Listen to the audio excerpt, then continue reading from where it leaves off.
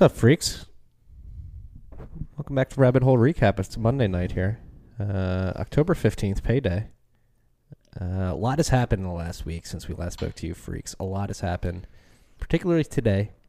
A lot of topics to talk about. Before we jump into the topics, though, again, we have to thank our sponsor this week, Cash App. You guys have heard the spiel here. It's the number one app in the App Store. You can get the Cash App Boost card. If you don't know about it already, let me tell you about it. So the Boost card comes with the Cash App. You order it on the app. You can customize it with your signature. You can put a little Bitcoin emblem there, whatever you want. You can really get creative on the card. Once you have the card in hand, what you can do is initiate Boost via the app. And the Boost program gets you deals at some of the best retailers in the world. Chipotle, Shake Shack, Whole Foods, Chick-fil-A, $1 off every coffee shop. The rewards and the deals are crazy good with the Cash App. I use it every day. I'm not using the other apps anymore. And a good thing about the Cash App card in particular is that you have very good control over it. So if you leave your wallet in an Uber and you want to make sure nobody's spending money with your cash card, you can go into the app and toggle it off. So make it so that nobody can use the card for a certain period of time, or until you toggle usage back on. So visit the App Store or Google Play, download the Cash App, and get your free cash card today. Again, my favorite place to buy Bitcoin. Pretty seamless experience. The way they set up ACH is impeccable. But all you freaks know that. We've been shilling them for a while now. Matt, what a week. How you holding up? It's been a pretty crazy ride. Yeah. But all said and done, the price has basically not changed. Why do we even announce the price at the beginning of these pods anymore? Yeah, right. It's a stable coin. Right now, we made the bet with Murad last week, and it was at 6225, I believe. 6625 was 6625. That was it. Right now, it's at 6390. After a busy week of news and volatile. Well, we're gonna do the bet based off of Bitfinex's price, right? We never made that clear. I think we go with the trade block index. The trade block index is probably the best way to go. No, yeah, we definitely are not using Bitfinex's price. Yeah, the XBX trade block. I think that's a good one. But that was a good transition into this Bitfinex tether mess we've had. Big mess. A lot of drama going on. This is one of your favorite stories. I think that's been ongoing for years. You had a lot of trolls that you were. I was battling the trolls today. Today was a fun day for that. Why even feed them? I don't like blocking people. I don't either. I just mute them. Yeah, but then they're still doing their business under there, you know? I can ignore it. I'd rather see the notification and be like, I'm not going to respond. The thought of them pissing into the wind gives me much joy, so I'm a big fan of you. But they're not pissing in the wind. They're like pissing into my followers' face. Yeah. Sorry, followers. Don't if I can't see it, they're pissing into the wind. I think I would do block over mute, but I don't do either. So there's that. All right. Regardless of that, back to the topic at hand. Bitfinex and Tether, overnight in particular, Tether lost control of its dollar peg, and Bitfinex was trading at well over $1,000 premium at one point. Did it hit that high? I'm pretty sure, yes. And right now it's at like $600 premium or something, I think. I don't know about 600. It is at $400. Not even $400. $330 premium to Bitstamp. That's right not now. that bad.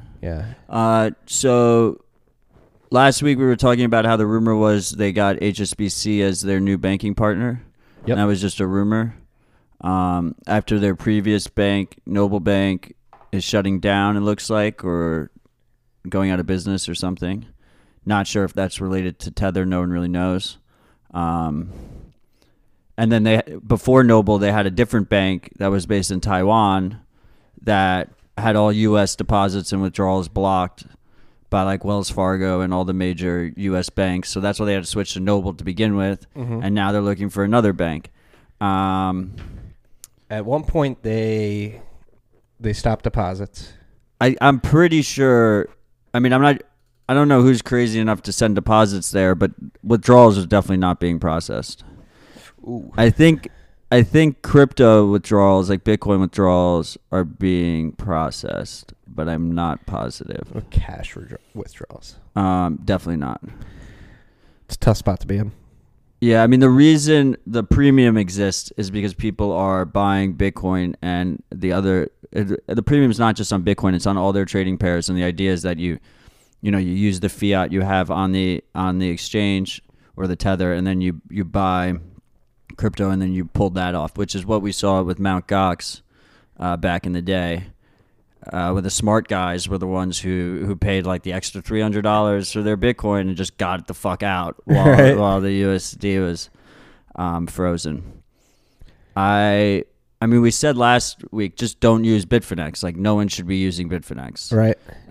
Before all this FUD happened, this most recent round of FUD, it's just a bad idea. We went over how they had their previous hack that just, relatively recently happened. It was like late 2016. Late 2016. I was wrong. I had originally said they lost 116,000 Bitcoin. I went to go fact check myself. It was, in fact, 120,000 Bitcoin. So a little bit more. Even worse. Even worse. Correct.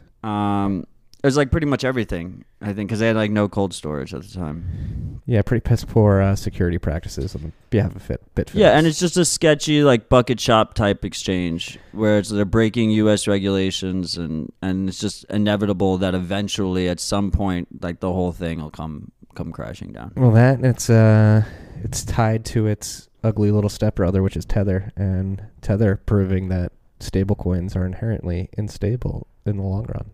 Well, I mean, I think the whole Tether thing is being a little bit overblown. Why do you think that? The peg isn't off that much. It was off by 20% at one point. It was trading at 80 cents overnight. But that was like, it was ticked there, right? Like it was just wicked there or whatever. It wasn't. Yeah. I mean, what is it trading at right now? Like 92 cents or something? 93 cents? I don't have the Tether charts up right now. I can look into that. But it makes sense that Tether would trade at a discount to the regulated stablecoins and by extension US dollar, because there's more risk involved in holding it. Yeah. What's it at right now? 97.5 cents. Yeah.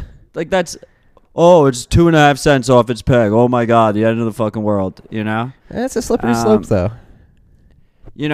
If their banking relationships are in trouble, and they're trying to get...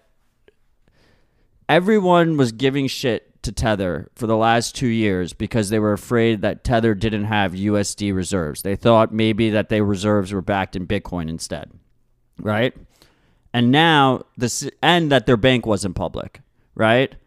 And now we're seeing firsthand what the fuck happens when they are holding the reserves in USD and it's stuck in the legacy banking system, and no banks will support them because they're breaking US KYC AML laws, right?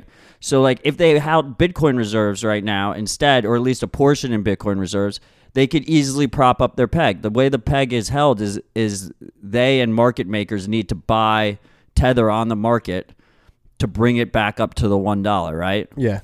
And if they can't get funds onto the exchanges to buy it up and bring it back up to the peg, then the peg is gonna be weakened. At least if it's, they can do it to a degree, but if they can't do it fully, then you're gonna have like a little bit of weakened peg. Yeah, no, it is really illuminating the infrastructure problems that exist in the space in particular. Yeah, I mean, like Tether was. People have such a short memory, and a lot of people are new in this space. Like Tether was literally created because we had this banking blockade on all these exchanges, and companies couldn't get bank accounts, and they couldn't do business through the legacy financial system. So Tether's like, we'll handle all that nitty gritty for you, and then you have to trust us. But those companies had to trust banks anyway, not to freeze their funds. I mean, people forget that Gox did a ton of shady shit, but like right before they went down, the U.S. government froze a bank account with $5 million in it. Yeah, like that was the real thing that pushed it over the edge. I think that was February 2014. Yeah, exactly. So this is it's very hard to be one of these exchanges if you're not like a Coinbase or a Gemini that's like fully regulated and has a ton of money behind you and is based in the U.S. to like get proper banking partners. And when they get exposed like this and they lose one bank and they're scrambling for another, like it makes sense that you're going to have these arbitrage issues. Yeah. So, what do you think happens the rest of this week? How do you think the week unfolds? Do you think Bitfinex? Think Bitfinex is in the clear? You think Tether's in the clear? The funny thing was Carpe Noctem on Twitter. Mm-hmm. He was like 15 stablecoins walk into a bar, and I was the first thing that thought in my mind. I was like, and then they all decide that they're gonna keep their USD reserves in each other's stablecoins, and like when Tether was first created, they didn't have any. The irony of all these Tether competitors, which I don't think even compete with Tether, because the whole point of Tether is it's unregulated and has no KYC, is that Tether could actually presumably hold some of their USD reserves in the different stable coins if they can get their fiat to the stable coins instead of a new bank, right? They could presumably have like 10 different stable coins in their portfolio and use that as the reserve. Sounds like the beginnings of a Ponzi. Yeah, I mean, it's probably horrible long term, but it could buy them some time. Yeah. I think long term, all these regulated stable coins are going to add KYC, AML, start blocking accounts and stuff, but they haven't yet. It's basically like they're trying that same practice that a lot of Silicon Valley likes, which is just hourly break the law and have zero plans in place besides just complying and whining afterwards. So like right now there's like this honeymoon period where like Tether actually probably could hold like a decent amount of the competing stablecoin projects and not, they're already at risk holding it in bank accounts because they're such a target, right? So like I don't think it would be that much additional risk for them. But it'd be horrible. It would, connecting them all would be bad. Someone will probably do it. Damn, stablecoin world blows my mind. Like yeah. The KYC AML stablecoins in particular, like what is their purpose? Like, well, like right now they're outwardly breaking KYC AML laws, but they're pretending they're complying. Yeah. And like eventually they'll be forced to fully comply. They're in an ask for forgiveness type state. Yeah, they have the power to all the regulated fiat backed stablecoins, like they have US dollars in a bank, like built on the Tether model where they have US dollars in a bank account and it's backing everything. Those are centralized tokens, just like Tether is. Any of the accounts can be frozen at will. They can block transactions. They can refuse redemptions, right, to actually change it back into money. So they're completely centralized. So the government goes to whatever the centralized entity is, and they're like, you have to comply, otherwise we shut you down. And in Tether's case, they've been hiding offshore, right? But all these regulated ones aren't hiding offshore, so they're just going to have to comply eventually. I think Bitfinex could be done. This could be the end of the road for Bitfinex. I think it could too. I mean, it's just like eerily similar to what was going on at Mt. Gox, like the type of vibe that is the aurora around the rumors that are swirling about their solvency and their access to dollars. And I do you think I don't think there's any scenario where one goes down and the other doesn't. Oh, no way. Right? They both go down together. They go down together. All those funds are commingled and shit, right? Like there's no way. I think if one goes down, they both go down. But staying on the topic of stable coins, another big announcement was in the last week was Blockstream launching Liquid. Maybe we could avoid this with like sidechains. Well, you just have the same situation, but instead of Tether running on the Omni layer, it would just run on the Liquid sidechain. Yeah, which is a federation. It's still, yeah. I mean, they're both centralized. All right, yeah. So you have the same issues, really. Let's explain what happened. So Liquid, been a much highly touted project by Blockstream that people have been waiting for years now. They officially launched last week and announced that they have a consortium of 16 exchanges, I believe. Might have been more than that. Might have been more. Might have been more than 20. Like the 30s, wasn't it? Might have been. But they were like none of the big exchanges. Yeah, there's like BitMEX was probably the biggest, and BitMEX. Yeah, BitMEX was on the list. Was BitMEX on the list? Yeah, they were.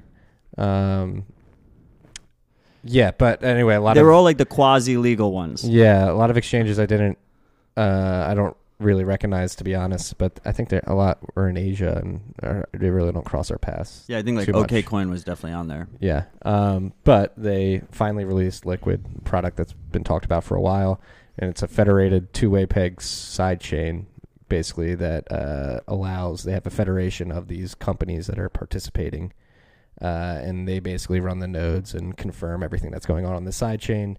And with it, you can do special things like issue assets, do confidential transactions, and it will really help the exchanges that are involved do settlement a lot quicker than doing it on the base chain.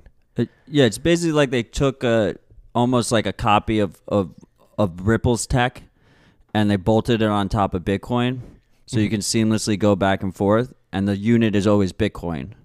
So it's 1-to-1. You load Bitcoin in, and then you get equivalent amount of liquid BTC on the other chain, and it gives you all the benefits of these.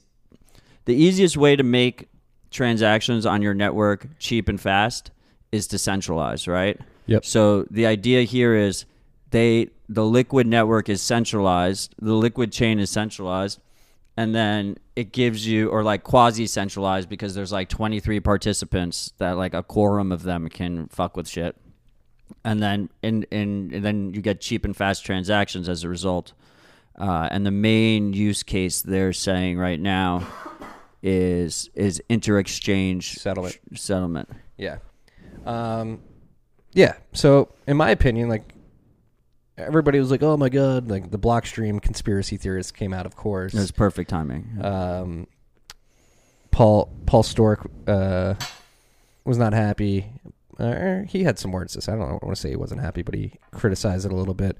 But the way I view it is just like Blockstream is proving a use case on top of Bitcoin, the protocol level. Yes, it may not be the sidechain I want to participate in, but they are proving that it's possible, and maybe paving the way for other sidechain projects to build the confidence to deploy. Yeah, I mean, I think it's just like too simple for Paul. Yeah. It's like a very, and it really jives with like Blockstream's ethos, that it's just they simplified it to just do one thing really well, and there's a bunch of trade-offs. The main things are centralization, censorship resistance.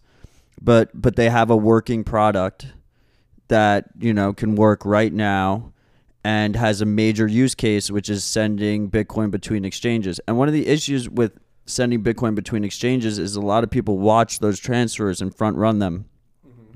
But Liquid has confidential transactions, so you can't see like the amounts and the destination. So the arbitrage, it makes the markets more efficient. It's harder for them to be front run. Yeah, apparently this is going to screw up a lot of indicators like the MVT. Yeah, I don't know if we'll see. That's what Willy Woo was saying. He said, I mean, it's his indicator. Yeah. But like our transactions are still going to be counted, so. Yeah. Yeah. Yeah, so Liquid, I think it's just cool to see it launched and in the wild, and it's proving that anything these altcoin projects are like trying to differentiate themselves in a product market fit perspective, like, can be built on top of Bitcoin on different layers. And this is something I've been preaching for years. Many people have. And I think this is an event that proves that this is a workable thesis. Yeah, we have like our own centralized network that gives you all the benefits that like your favorite centralized chain of choice offers you. But the fast transactions, cheap transactions. You can issue tokens on top of it, so they can do all their fun little token games that they want to do. And it's just all bolted on top of Bitcoin. No ICO, no token required. Are we hypocrites for being okay with this being done on top of Bitcoin, but not other networks? No. I had a Bitcoin Cash troll ask me why I was worried about centralizing on-chain but not centralized Liquid. And the main reason is because I'm never going to fucking use Liquid. So why the hell do I care? It is an option. It gives you another option, and there's no reason that if your goal is a centralized network that you need it to have its own token and everything. Like, you might as well just build it on top of the strongest, most secure network. Exactly. It comes back to security of the base network, and Bitcoin has proven up to this point that it is the most secure, most robust network at the protocol level, I would argue. Ethereum, they're trying hard to transition to proof of stake. don't know how big this news is. It's just a development, but I think Friday or Saturday, they were attempting to perform a hard fork on the testnet to basically prove the use case of Constantinople, I guess, which is part of their transition to proof of stake. And there was a huge kerfuffle. The testnet just stopped mining blocks for hours on end. And apparently when the first block was mined, there was a consensus split between the three different node protocols, and you had 3 different Ethereum chains on the testnet. I added this to my thread that is basically expounding upon, I don't think POS is ever going to come. What are your thoughts on this? Well, I mean, I own so many Ethereum POS related domains. Like, it'd be nice if it actually came to fruition. I mean, we've been talking about this for a while now. I mean, I've been, and on Twitter, it's been heating up a lot recently about arguments of proof of work versus proof of stake. And I actually think that Ethereum is pushing itself into a corner where they have to do proof of stake to compete with the chains that are launching with proof of stake default, that are competing for the same user market fit, which is like these smart contract platforms or whatever they want to call it, which is like the Tezoses and the EOS and I don't know, like I probably Dfinity and Cosmos or whatever. I don't know. All our VC friends talk about those, and I know nothing about them. Hedera, Hashgraph, or whatever. I don't know. And so they're like kind of pushed into a corner because they need. They want to compete with those guys, but at the same time, by doing it, they're going to lose. I think they've already lost, but they're going to lose the war against Bitcoin because proof of stake is inherently less secure and less resilient than proof of work. So I actually thought maybe for a little bit there, they would back off because I also think there'll be a chain split when they ultimately tell the miners to go fuck themselves. Well, that's one thing like I'm interested to find out. Like, so apparently there was no miners willing to mine this hard fork on testnet. Like maybe this is because they're already angry about it. Exactly. So maybe this is a signal from the miners, like fuck you. I mean, and they're also cutting miner incomes. Like the next hard fork, like they. I think this will cut the reward from 3 to 2. And they've talked about forking off ASICs and making so like miners have just been neglected, like absolutely neglected. And like, how do you invest? How do you make investments in the network when you're constantly getting neglected? But anyway, all this renewed talk on Twitter and on Reddit and IRC and stuff, they're all in. They're gonna, if they break the chain, if it takes breaking the chain, and they're gonna go for POS. They're gonna go for proof of stake. I don't think, it might not be so soon, and it's gonna be messy as fuck.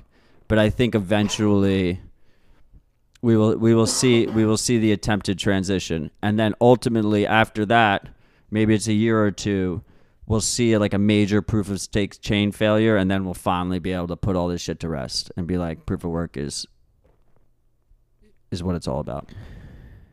Damn, that seems like a long time from now. I don't know if I have the energy to put up with this nonsense I don't want to say nonsense, but. Highly recommend you freaks. I actually went and reread this piece from Paul Stork over the weekend that he wrote in August 2015. Nothing is cheaper than proof of work, and basically proved that at the end of the day, costs are just sloshed around. If you're going to transition to proof of stake, those costs just pop up in different areas of the network. And so if you guys are interested in learning about proof of work versus proof of stake in a very detailed manner, I highly recommend going to truthcoin.info and checking out Paul's blog post, Nothing is Cheaper Than Proof of Work.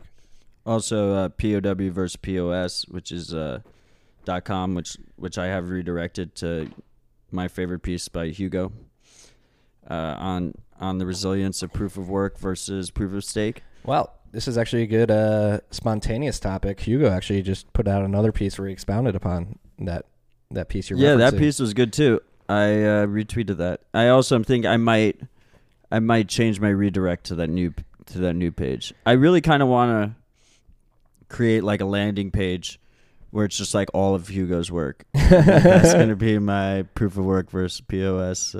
Well, this most recent post, he really drove home the fact that like POW like secures all the economic value that's been transacted on the network up to this point in time, whereas proof of stake, it's only securing the stake at a certain point in time, and that stake can leave somewhere in the future, and it doesn't really create like the ember effect that proof of work does over time.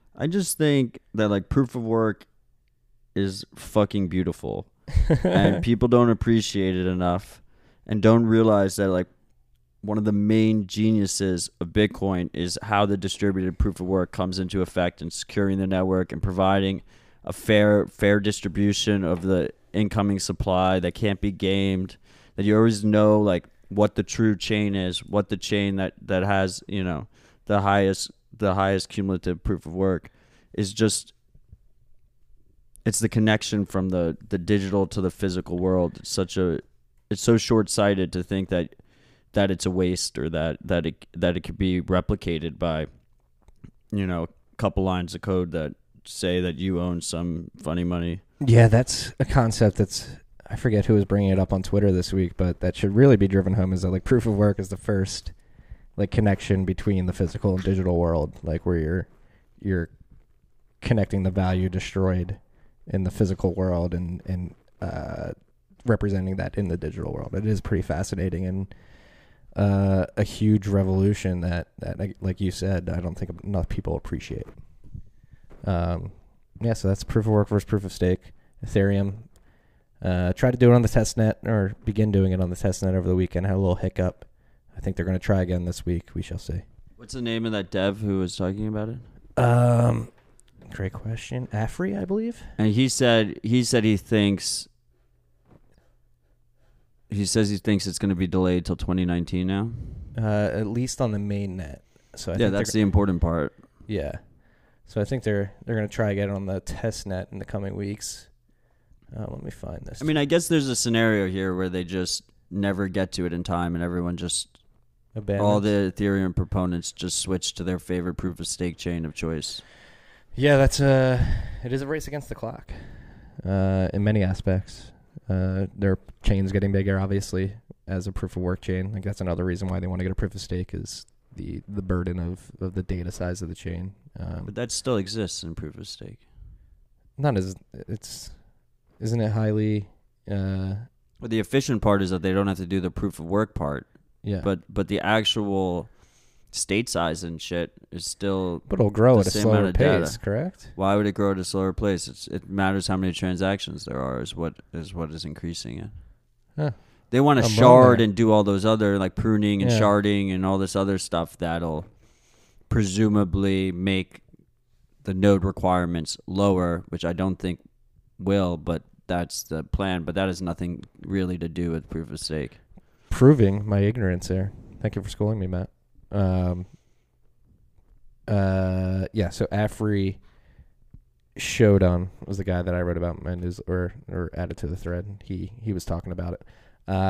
Going back to being able to do things on top of Bitcoin that altcoins want to do. Another project that we want to highlight this week is I wrote about in the newsletter today. Some dude out of Germany, Matthias, I forget his last name off the top of my head, but he basically showed a proof of concept of him walking up to a bike and renting it using the Lightning Network, doing a Lightning Network payment to basically rent the bike, hop on it, and start riding away. And I thought this was interesting because this was very similar to what Slockit was trying to do when they launched the DAO. Like this was going to be one of the first companies that got funded with the DAO tokens, correct? I don't remember that specifically until you called it out on Twitter. Yeah. No, that's what Slockit was. That was one of the DAO investments. Well, it was run by, so Slockit led the DAO, and their whole company was right. like an internet of things, like being able to unlock and use things, quote unquote, the internet of things, which I think is another buzzword, but basically IoT. Yeah, basically using a blockchain token to prove ownership at a certain point in time and rent out at a microtransaction level, I believe. Right. The whole point of the DAO was that it was going to make autonomous investments in other autonomous investments, and then you were just going to sit back and make money, but instead they just lost all their money. Yeah. That's why we have Ethereum Classic. But what's kind of interesting is I was on World CryptoNet today with Richard Myers of Gotenna. mm-hmm. Very jealous of that. Yeah, it was really a humbling experience. And big thanks to Richard and the whole Gotenna team for everything they do. But what was interesting was we brought up the Lightning bike, and it'd be pretty cool if that Lightning bike had like a little Gotenna in it, right? To handle the transactions and the communications. It would be completely. You could have it basically off grid, and if you had enough Lightning bikes, they're all nodes. So right. They're all communicating with each other and then helping out the rest of the mesh at the same time. So you do mesh plus lightning, and then all of a sudden you have like these Lime scooters or whatever, but you can just have them in completely like separate, decentral, distributed. A true cypherpunk. That's pretty cool. Utopian future. A true cyberpunk electric bike renting future. But again, this is what I stressed in the newsletter today. Like, this is proving that patience is key in this space. Like, expanding on what Liquid enables us to do that other blockchains are proclaiming that they can do that Bitcoin can't. What Matthias is proving with this Lightning bike is like, this was a big idea of a company that raised a bunch of money, and if people were willing to wait, it took a decade for Bitcoin to get built out at a protocol level, to get SegWit enabled, and start building out the primitives, sorry for using that word, of Lightning Network, and then getting the network stacked to a point where, yes, we can enable this type of microtransaction economy. It just took 10 years to build the infrastructure to get there. It's going to take time to build out the system. Well, I mean, it matters who you're talking to. Like, if you're an ICO promoter, patience isn't good. Like, you should shill this idea now, make bank, and then never deliver a good product. But if you're like the consumer, like, don't jump into that, be patient. Yeah. Hopefully that is a theme that gets spread more widely now. It's patience. It's a virtue. I mean, this last run we had ICOs for every single bullshit thing you could think of. And 99% of them didn't need their own token. Right? 99.99%, I would say. Yeah, I was just being nice. You wanted to, you have Gotenna on the list here too. Is there anything else you want to touch on Gotenna? Oh, no, I just wanted to say that I had a great conversation with Richard. Yeah, shout out Richard. Thanks for all the work that you're doing. Scoop here, I think we're going to get Daniela, the CEO of Gotenna, on Tales from the Crypt for an interview series episode in the next few weeks, so be on the lookout for that. Today we had some big news. On to the next topic. Fidelity announced that they're going to roll out custodial services for institutional investors, starting with Bitcoin. Pretty big news, especially in the midst of all this Tether and Bitfinex FUD. It was good to see a glimmer of shining hope in the news today. So Fidelity has sort of opened the door, and CoinShares put out a piece, I believe it was a month ago, maybe 3 weeks ago, where they said bull runs are usually preceded by new on-ramps being developed for new types of investors, and this is a pretty big on-ramp. I just feel like every day we're getting new big on-ramps. It's like what I was talking to you and Murad about last week. I was like, these are major fucking players. This is not, 2014, 2015 bullshit where we're excited about some half-assed mention by a CEO of Bitcoin or something. Right. It's not a Overstock CEO pumping it at some random conference. This is a major deal. I think they have 1.2 trillion under assets. And that's a lot of money. Yeah. So quite a lot of money. Anybody investing within Fidelity now has access to Bitcoin at an institutional custodial level, which is huge. Interested to see how they're doing custody. They're doing it all in-house, so let's hope they have some experts in there. Well, I mean, I like Pierre's comment. Like, if you outsourcing a solution is just someone else's in-house solution, so. Yeah. Have they outsourced it? No, they in-housed it, which is good. No, people don't like when you in-house. They say, oh, use BitGo or something. Yeah. But it's good. More options, the better. They have a lot of money. They're supposedly, like, pretty real about it. Like, they know what they're talking about. So we'll see. Yeah, Fidelity. They've been on the scent for years, and that was the one thing. If you guys watched I guess there was a conference hosted by Bloomberg today. They had a live stream. I watched that throughout the day, and I forget the man's name who was representing Fidelity, but he said they've been working on these products for 4 or 5 years now. So Yeah, that's good to see. Just that alone, like they announced it at a fucking Bloomberg conference in New York, right? Yeah. Like it was like a major live event, and I don't know. It's really hard. I mean, I look at everything on a long-term basis, but it's like really hard for me to be bearish right now. This kind of news is crazy. It's going to help you get those 2 stakes on January 1st. I mean, it might not, but either way, it'll help me get a lot more stakes after January 1st. So it's the whole idea is that they're going to provide custodial options for institutions, right? They'll hold the Bitcoin for you. They'll hold potentially Ethereum, but I think it starts with Bitcoin. Yeah. Yeah, and Galaxy's partnering with them. So Novo's bringing his pump train to the Fidelity custodial solutions. So there'll be a whole slew of shitcoins. You can count Right? on that. Yeah, we'll see how that progresses. So Maybe Arjun was wrong. Maybe the institutional investors will buy your bags on Binance. maybe they will. That would be incredible. Actually, I don't even have a Binance account. But Noriel, do we want to jump into him? Fuck Noriel. Did you see he's claiming he's getting hacked by crypto terrorists today? Because people are clicking the "I forgot your password" button, and he's getting like the emails. He's getting other email resets. That's pretty funny. That's not hacking, Noriel. That's just trolling. You'll see what hacking is. Oh, don't say that. I'm not advocating for it, but you stirred the wrong the wrong rabbit's nest. Kick the hornet's nest. No, rabbit's nest or rabbit hole recap. Oh, yeah. You could say that. Rabbits can be fierce. Yeah, rabbits can be fierce. I don't know about that. Fierce lovers. No, but I think, actually think our friend Nick Carter said it well, like these, and it's interesting because Noriel. The thread was fire. Yeah, his comments were on point like 95% of the time. We're referencing his congressional hearing that he went to the House Banking Committee and testified. Was it Senate or House? Senate House and Banking Committee. Senate Banking Committee. Excuse me.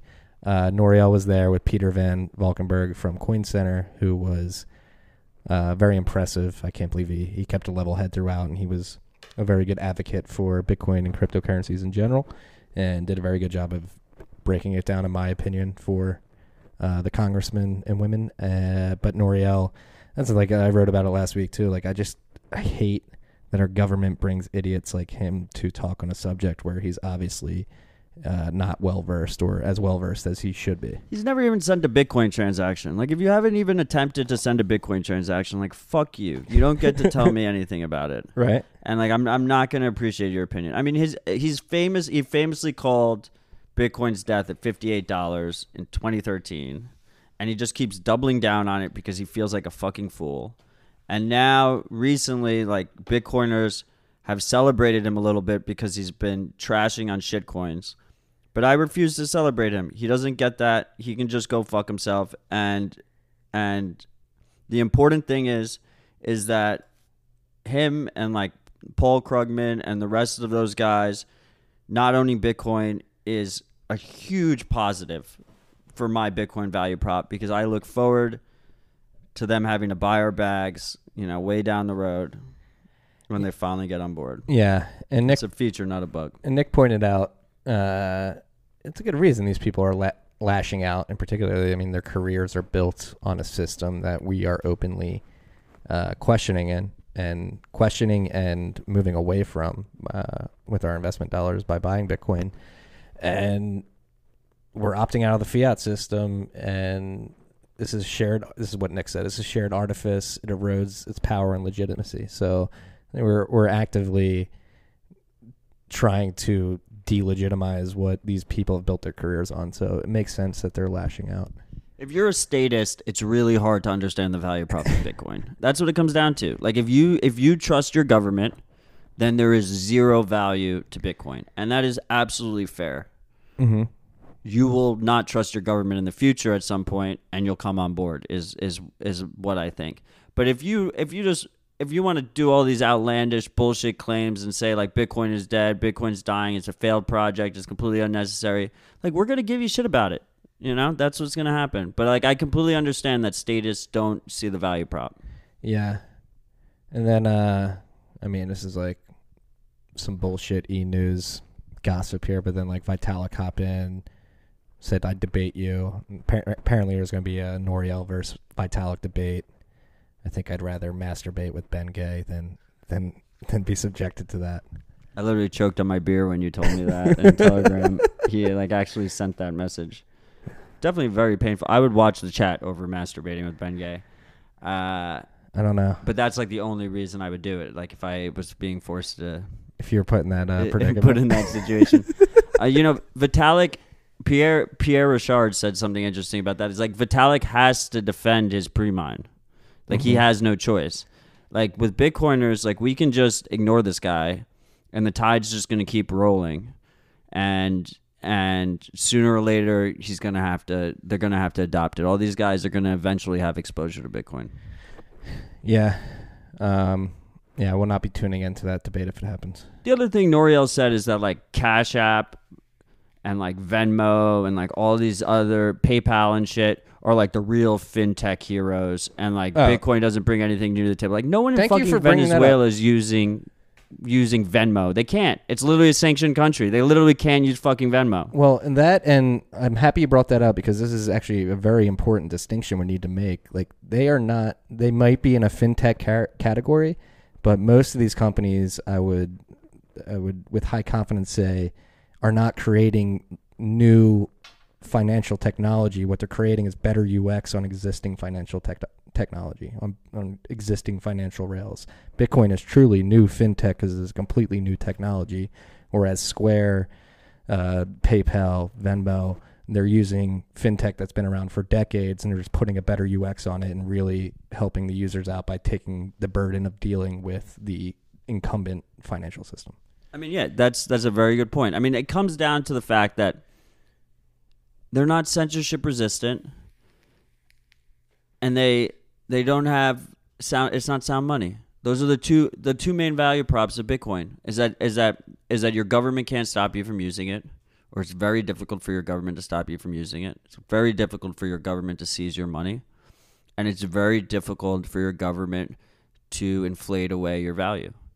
And none of those services offer that, and it shows how fucking privileged him and Krugman are that they keep thinking that. Like, if you think that, you are wrong. Like, there's plenty of things where I'm like, you're not necessarily wrong. Like, there's different opinions. It's a scale. There's grace. You know, not everything's black and white.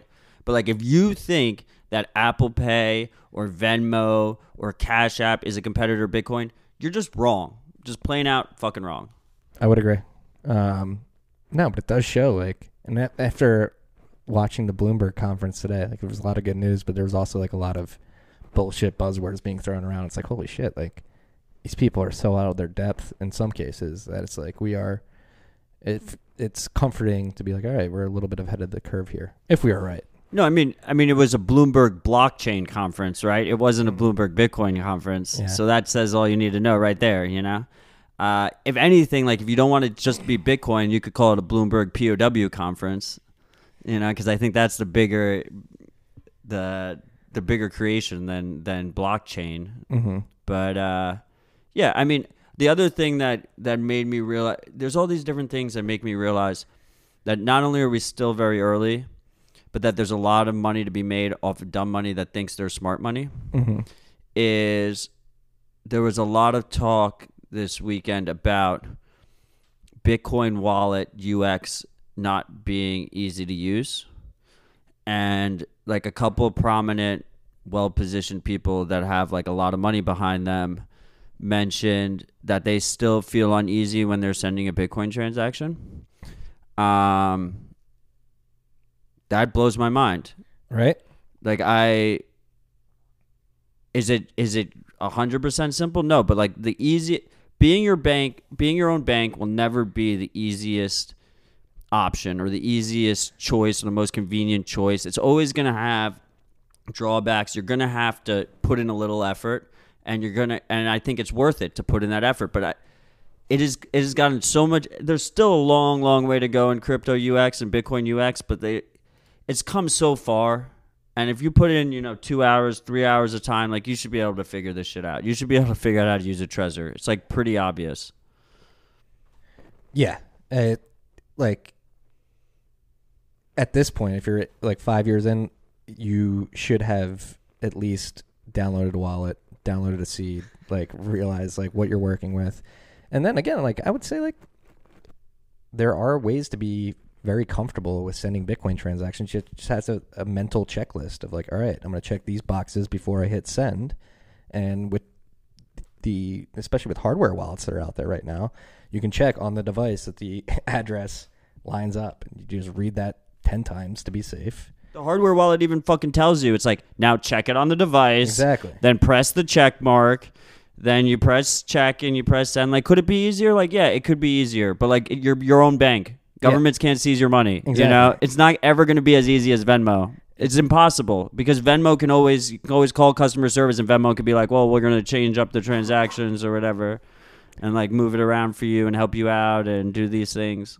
Yeah, it's about complete responsibility here, people. It is going to be, like you said, it is going to take a little work. It is going to be a little stressful at times, but it is the price to be paid to attain self-sovereignty in today's day and age. Maybe, even with that being said, I think the UX is probably going to get orders of magnitude better throughout time. Wait, this is the easiest UX for maintaining self-sovereignty we've ever had in humankind. Right? Okay? Alternative way of putting it. Yeah. Ridiculous. That's ridiculous to me. Yeah. Like, I understand, like, it's complicated, guys. I understand. Well, that's but play around with a little bit amount of money. Just play around with like $50. Send it between your wallets. Send it to your buddy. Send it back from your buddy, Bet him 10 cents on something. Bet, whatever. We were talking about this earlier today, too. Like, a lot of people have claimed to have had their aha moment when they read the white paper the first time, but I truly did not have my aha moment until I downloaded a wallet, recorded a seed phrase, and then sent Bitcoin from Coinbase to that wallet. I was like, holy shit, like, I have this money in these 24 words now. And that was my aha moment. And like you were saying earlier, these people who have never likely used Bitcoin and are diminishing it, I've never had the opportunity to have that aha moment. And I think if they tried, they may have that. My favorite was the tip bots. I think I'm really hoping that we see some Lightning tip bots come back, because one of my favorite things to do was troll people. I guess I was at the forefront of the Ripple tip bot troll, where I would like tip economists $5 in Bitcoin and tell them to go fuck themselves. Were you using ChangeTip? What were you using? Yeah, I was using ChangeTip. It was centralized. It was whatever. And the beauty of ChangeTip was I could send them the tip, and because it was all off chain, if they never claimed it, which 99% of the times they didn't claim it, I could just reuse that money and do it to someone else. So I would send like large tips, not this XRP bullshit where they send you like 2 cents. Mm-hmm. I would send like $10. I'd be like, go buy a round of beers, and they just wouldn't accept it. Right. It was crazy the opportunities people had to get Bitcoin earlier days. Like, remember faucets? Like, you could literally just go to a website, put in a public address, and you get sent like 5 Bitcoin. Wait, that's what I think we talked about it on the pod, that it's like one of the first examples of Gavin being naive as fuck. Yes. Gavin Anderson, the former lead scientist of the Bitcoin project. the former maintainer of the Bitcoin project. He had an early faucet, and it was set up in such a way that like people were gaming the CAPTCHA to get all the Bitcoin and drain the faucet.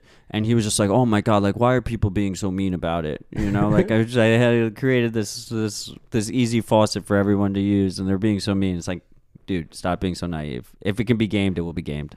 Exactly. Yeah. But it was crazy that those existed. Could you imagine? Oh, this is actually a good topic of the last week. Did you see that puzzle that got solved? So for you freaks that don't know, there's been many times in the past where artists will create puzzles with Bitcoin private keys hidden in images. And last week, an artist released one of these puzzles, and the reward was 310 Bitcoin. I think it was solved in like 5 days. So just for like solving a puzzle, somebody got a couple mil. It wasn't 310 310 Bitcoin. Why didn't this pop up on my feed? Did you tweet about it? I think I retweeted it. I didn't Why write didn't you about talk about it? That should have been in Marty's Bent, the best newsletter in the space. it. Maybe I'll write about it tomorrow, though.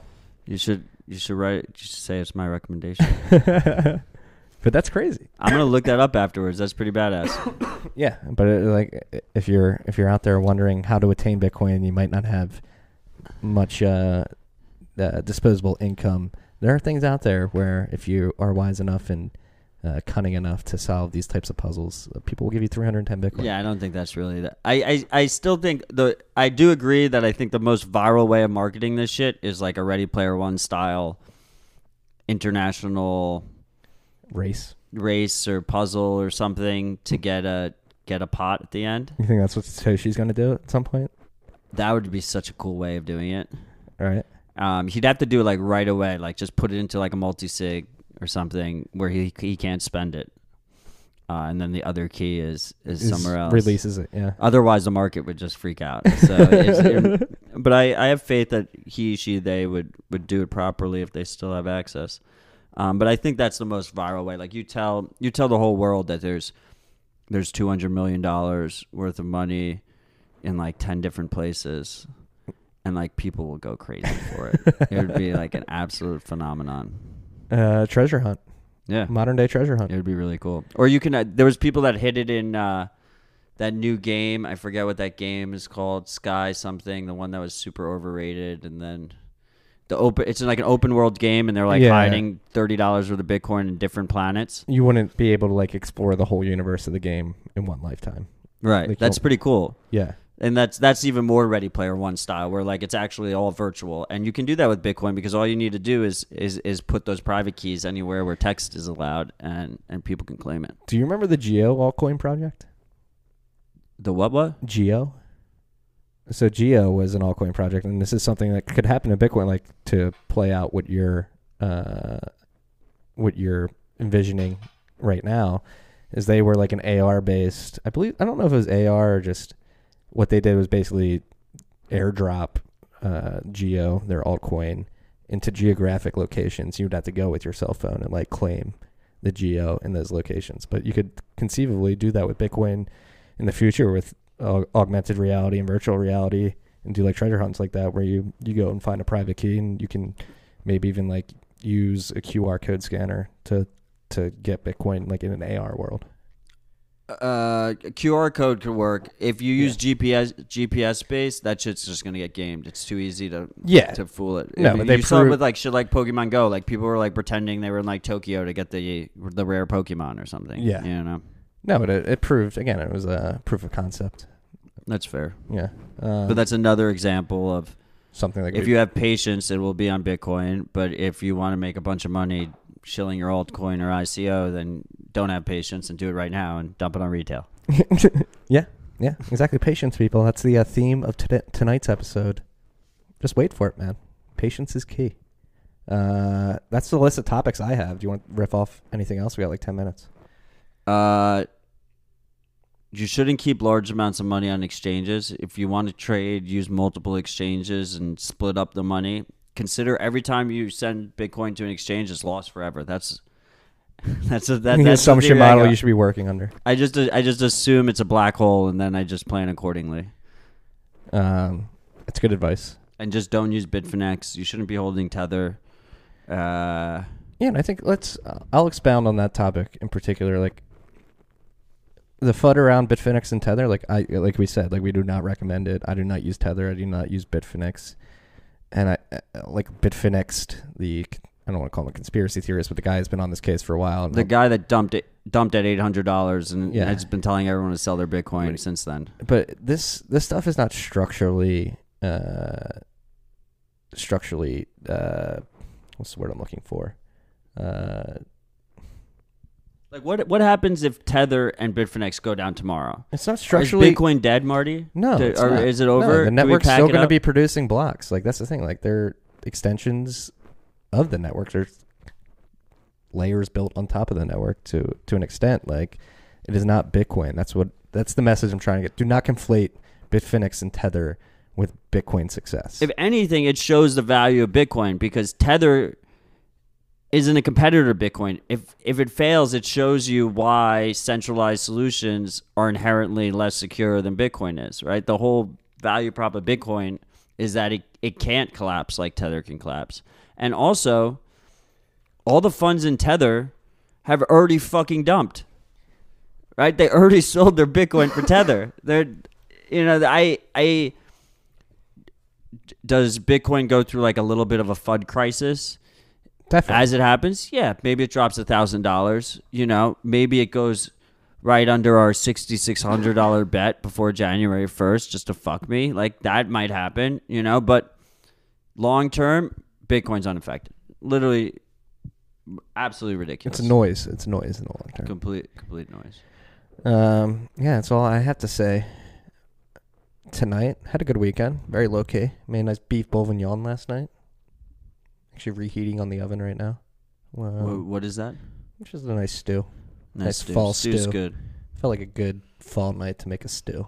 I like you give our listeners a solid beef reference. Just I've been eating meat. Don't worry, I had some red meat last night. Fasted today. What you got any final thoughts? Fuck Noriel.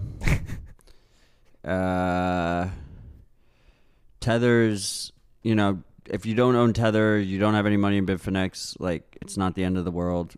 If for some reason tomorrow everything fucking implodes, like don't freak out. Like if you're gonna freak out, just sell now. Right? Because there's gonna be if it fails, there'll be like panic wicks and shit where the price is gonna go a little bit honky. But if anything, I think there's this situation here where Tether being gone removes like a major FUD line. So like if Tether implodes and Bitcoin's still standing, whether that's at like 4,500 or whatever the fuck the price is, like institutional guys and all the finance bros and shit, they're all going to be like, survive this. Let's go. Yeah, all of a sudden there's this major black mark that's on, black eye that's on that is somehow put on the Bitcoin community. That whole narrative is gone. They're going to have to come up with another narrative that we're going to have to argue about for 2 years. And then and then hopefully that narrative will be gone. It'll happen. Expect it. That's all we got for tonight, freaks. Thanks to our sponsor, Cash App. Shout out to our friends Honey Miner too. They're going to be doing a GPU giveaway soon, so be on the lookout for that on Honey Miner on their Twitter. And our ref link is stackingsats.com for that. You got to fix that link. I'm going to fix the link, but that's the ref link. I own the domain. Stackingsats.com. Great domain name. I own that domain name. That's our referral link. If you guys are liking this, please rate, share, subscribe, unsubscribe, resubscribe. Yeah, everyone go unsubscribe and does that help us? That doesn't help us. I think that helps us a little bit. Okay, everyone go unsubscribe and resubscribe. That's an old Barstool trick. If it can be gamed, we will game it. Yes, we will. And you freaks can have the solace of knowing that in perpetuity. Enjoy your nights. Peace and love. Love you guys. Cheers.